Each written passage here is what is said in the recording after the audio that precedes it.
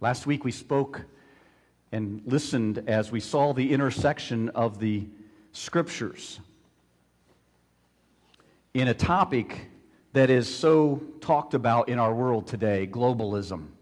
Interesting, when I wake up now, I don't get the newspaper, but I turn on my phone and check email real quick, check text to see if there's anything I needed to take care of real quick, and I also read through the news headlines. Doesn't mean I read the articles, but I skim through the news headlines. The first one there, just 1 week later after we shared the intersections of the Scriptures and this topic the world has brought to our forefront of globalism, I see where the G20 summit, or that group of leaders, got together, and the one thing they accomplished over these last few days of meetings was this. They approved a global tax code.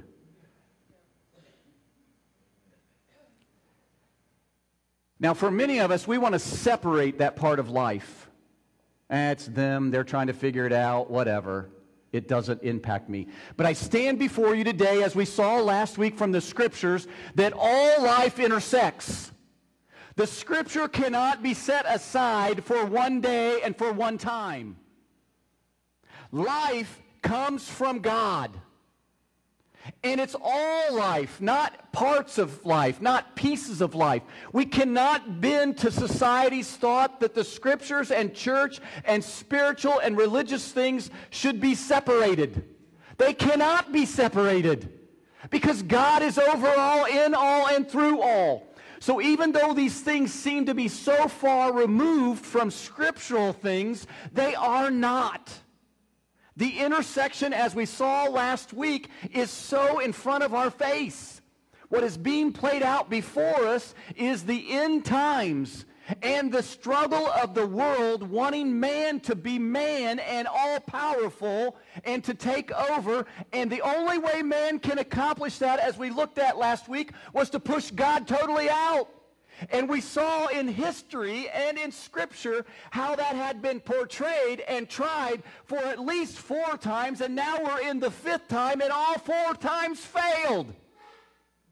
This morning I want to share with you from the Scriptures first. I want to talk about, because we must be focused on the Scripture first, all right? So we're going to do that before we delve into the other part, because I want you to hear this. If I started this message later on, you would be going, man, he's just way off. He's not preaching the Word of God. He's into politics and into the ways of the world. So we're going to start with the foundation of the Scriptures. And then we're going to see how the world in which we live intersects with the Scriptures. Because the church must rise up and understand it all fits together. As confusing as it is, as many parts as we can't explain, your life is being lived out as part of God's plan and the end of times. No matter who you are, we're all there. It's all part of it. It's all part of it. I want to start with this statement. What does the Bible say? If you'll turn with me to Ephesians chapter 4, verse 28. Ephesians 4:28. What does the Bible say? The Bible says, 4:28, he who steals must steal no longer, but rather he must labor, performing with his own hands what is good, so that he will have something to share with one who has need. If you want to read on this week, read the rest of that chapter, because it's pretty powerful too. What does the Bible say? The Scripture affirms, as we just read, the dignity of work. How many of you love work? Amen. It's a privilege to work. It's not just a privilege. God has called us to work. Our society seems to have a different thought. But the Bible says, and if you take anything home, take this home, the Bible says it and affirms the dignity of work. What does the Bible say? Now turn with me to 2 Thessalonians. You'll see how this all ties together, I pray, here in a minute. 2 Thessalonians chapter 3, verse 10. For even when we were even when we were with you, you used to give this order. If anyone is not willing to work, that's what the Bible says, not Mark. This is pretty powerful. Now listen, if anyone is not willing to work, then he is not to eat either. What does the Bible say? The Bible affirms the dignity of work. The Bible says that. What does the Bible say? If you don't work, you don't eat. Wow. What does the Bible say? Look with me in the Gospels, Luke, Matthew, Mark, Luke. Luke chapter 10, verse 7.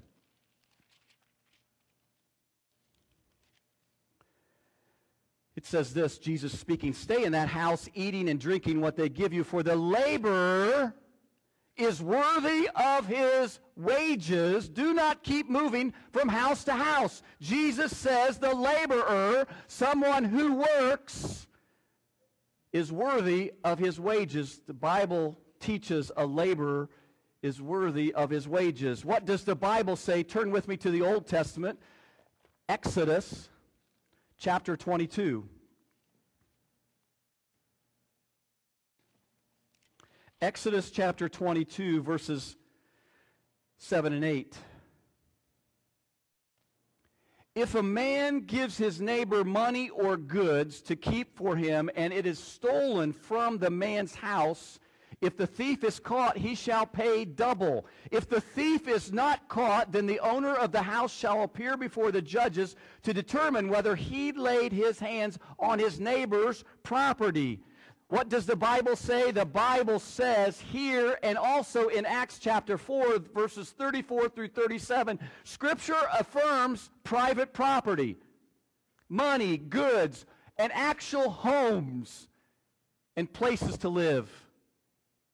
What does the Bible say? Flip back a page to Exodus chapter 20. What is contained in Exodus chapter 20? Here's the pop quiz. 10 Commandments. The 10 Commandments. Exodus chapter 20, verse 15. You shall not steal.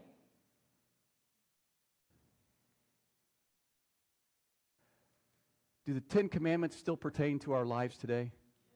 Amen. You better shout it. Amen. Just because they're in the Old Testament doesn't mean they're old. Well, they may be old, but they are still the foundational teachings of God the Father for us today.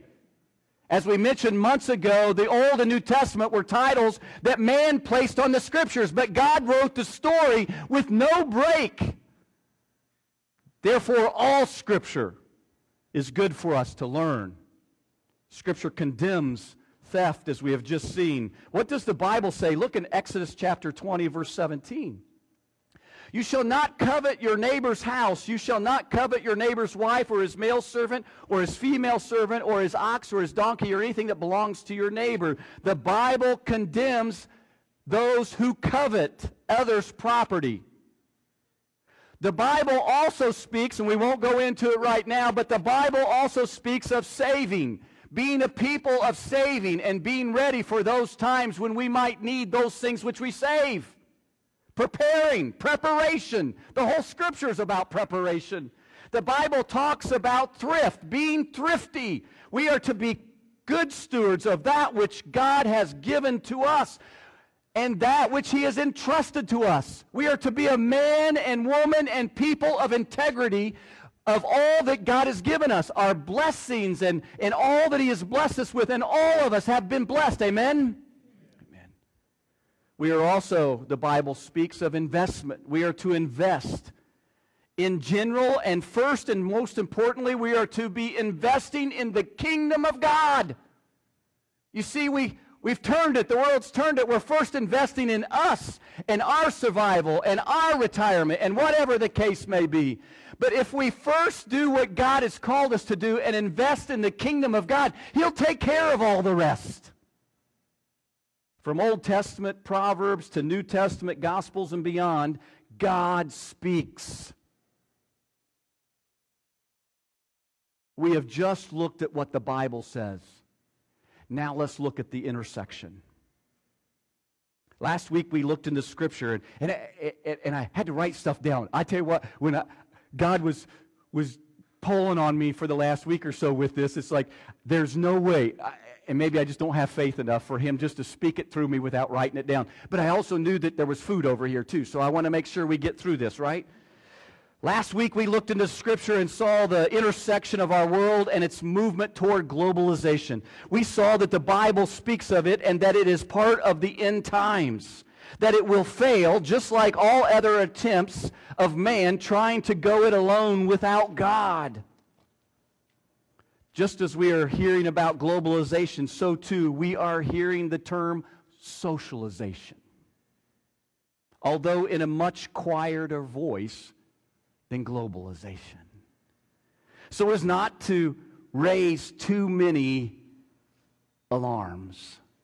But I'm here today to sound the alarm, to shout it out, to scream that we must hear and we must respond.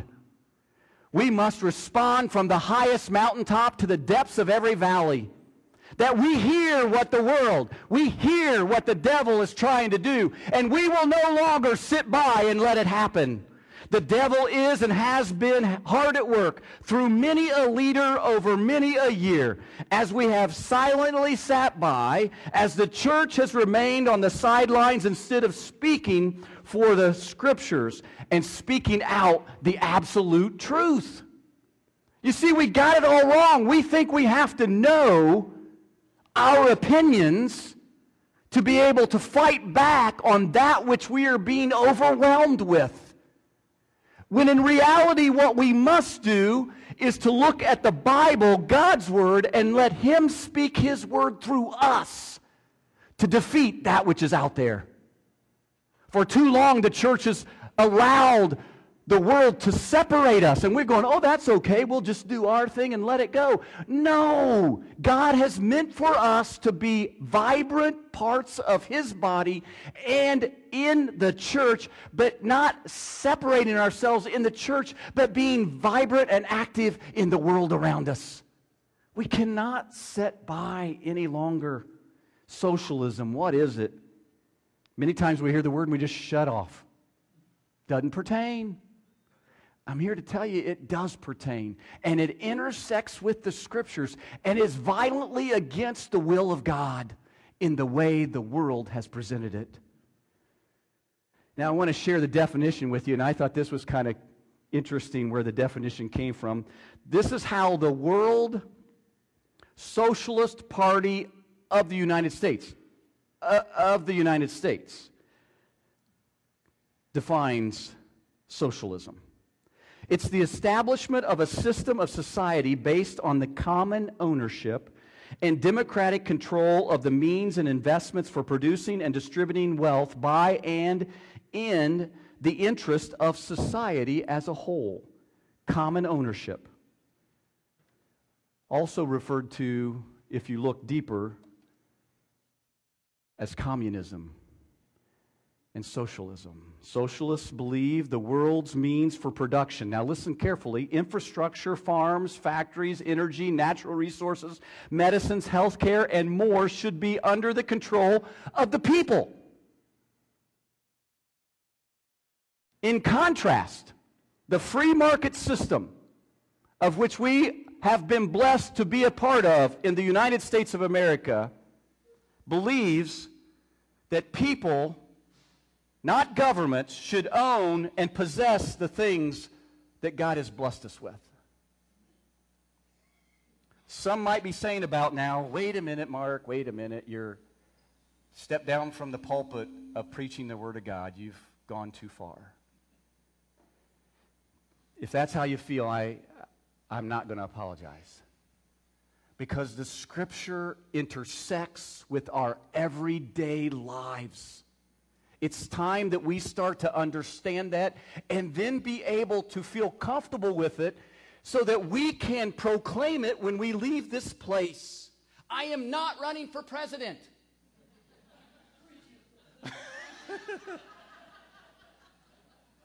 But for too long, we have segmented ourselves out of society.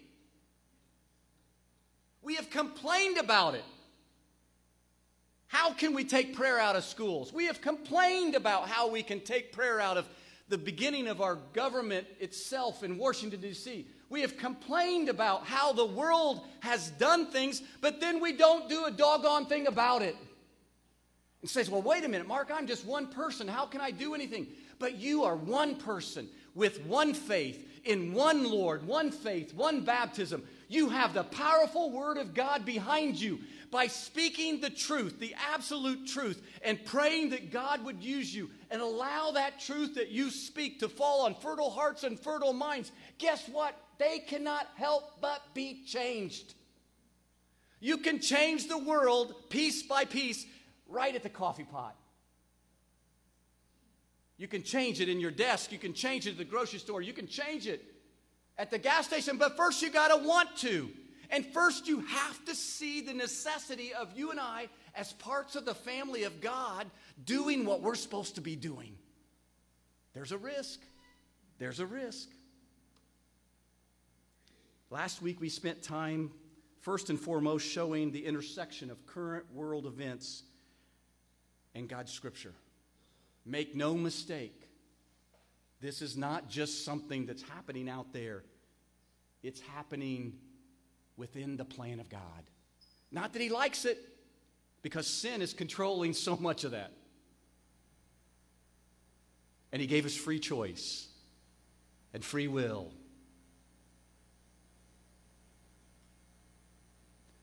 Today we start out by laying a foundation of what the Bible says. There is no separation. As we saw last week, history, which includes Scripture, every time man tried to go it alone without God, every empire attempt failed. The current attempt we are now living in which we know will be the final attempt at trying to bring the world together under man's control with God not being a part of it, it will fail too. As we know, this attempt will try to bring, as Revelation in the book of Daniel so avidly and pointedly give to us, it will try to bring the world together under the control of the Antichrist, and it will fail. The Bible says we are to work. The Bible says we can own property, and that it's owned by individuals, and we must discern what we should do with it and what's the best course of action that God would have us use that for. First and foremost, that we would reinvest that which we have been blessed with back into the kingdom of God. Not in our pockets, not building more storehouses for our goods. Kind of opposite of the world, isn't it? I was talking with somebody, I think maybe Jim and Susan and I were talking about that. You know, the more buildings you build, the more stuff you get. You build buildings to reallocate the stuff you got, but when you build the new building, what you find out is you don't reallocate much, you just fill the new building with new stuff. We cannot do that with the blessings of the kingdom of God. We cannot take the blessings that God has given to East Union Christian Church, and He has blessed us abundantly. If you don't believe that, give me 5 after service. We are to take those blessings and reinvest them in the kingdom of God. We are to reinvest them to feed people. We are to reinvest them to present the gospel to people. We are reinvesting to help people when they can't pay their bills. But we're not to enable them so that they can't fish for themselves. We're in the quandary we're in today because the world thinks we should take care of everybody on an equal ownership basis. That's not how it works. I feel bad that there are those that don't have, but many times they don't have because they don't know how to fish for themselves. We cannot be a part of that. I want all of us to be able to be taught and to be prepared with God and faith to use us to share the gospel of Jesus Christ wherever we go. And you're going, oh, nope, that's your job, Mark. You're the preacher. No, it's not. I want you, when you're approached at the coffee station and you bring up and say, man, we had a great church service yesterday. And that person goes, whoops, I'm out of here. That you'll chase them down. You didn't give me a chance to tell you why church was good. I want you. We don't have to be scholars. We have to be moldable, pliable pieces of clay that were discussed earlier in our service so that God can use. But it's our responsibility to try to absorb knowledge that we need so that we have a more comfort level so that we will do it when God calls us to do it. How many times have we missed an opportunity to share the love of Jesus with someone because we just didn't feel adequate? We're not adequate. Let me tell you, let me take that off your shoulders. We're not adequate. In and of ourselves, I am nothing. But thanks be to God that I can do all things through Christ who strengthens me. Amen. You too, wherever you are, whatever your age, you can too. The Bible says we are to work, we have property controlled by individuals, and that people work together producing products to share with other people, even in the form of commerce. That's okay, folks. We're to save and invest and don't covet and don't steal. We are to do these things with God as our central core and our foundation. But I'm telling you, this thing that socialism, that they're very quiet about, totally contradicts or subverts these scriptures and many more. The scripture intersects. We must honor God. We must follow God's word. We cannot be silent. We must have an understanding of how all these things, even though man has tried its best to keep things separate, how these all intersect with the scriptures and are not independent of each other, nor have they been or will they ever be. We cannot bend to what leaders who possibly are not following the will of God dictate or mandate to us. Don't read into that any more than God is over all. He's in all. He has been, is now, and forever will be. Folks, what is going on has been going on in our world, in our country, and cannot be separated from God. We have allowed that for far too long, and look at where we are. Our motivation now is to speak the truth so that God, through the truth, will move people to come home through Jesus. We will not change the end of the story. Listen to me.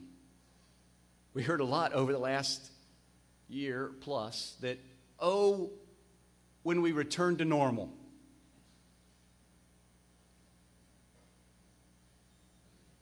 We will not change the end of the story. But we must understand how the end of the story is being played out with us a part of it now. That which is taking place because sin entered the world. Period. End of story. And no matter how much of a revival we muster up, we won't change the end of the story. The Antichrist will come. Why? Because the Bible says God, all-knowing, knows what's going to happen. So don't turn a deaf ear. Don't think it's not going to happen, because it is going to happen. There will be a tribulation period of time. There will be a rapture. When the trumpet sounds, I truly believe it will be the best trumpeter in all of the universe that will be chosen to play that important note when Jesus comes on a white horse breaking through the clouds. Amen? He will. And if he chooses to do it in a white Cadillac, who am I to say, hey, wait a minute? Because the end of the story won't change. He's going to come back. That's when he says it's over, it's done. You've had enough time. I can't take it anymore. So it's going to happen. We will not change the end of the story. And let me ask this. Why would we want to? We would only want to so that we don't have to go through it. Amen? And who we putting first? We, me. How many of you are praying that you go before all this bad stuff happens? But Lord, could you just extend a little longer so I can enjoy this other stuff first? It ain't work that way. The appointed time's already set. Where we play into it, who knows? Why would we want to change the end of the story? But we need to be aware that it's going to happen. We can't change it. Guess what? In the end, God wins. God wins. You don't have to stay up late for that game. You don't have to read the score the next morning. God wins. Our prayer is that we will come to the realization that it matters that we are in the race and not just silent, apathetic bystanders. People's lives for eternity. Listen to me. People's lives for eternity, our lives for eternity, depend on us running the race. Some of you are going, I'm checked out, Mark. I am not a runner. This is a spiritual run. Everybody qualifies as a runner in the race.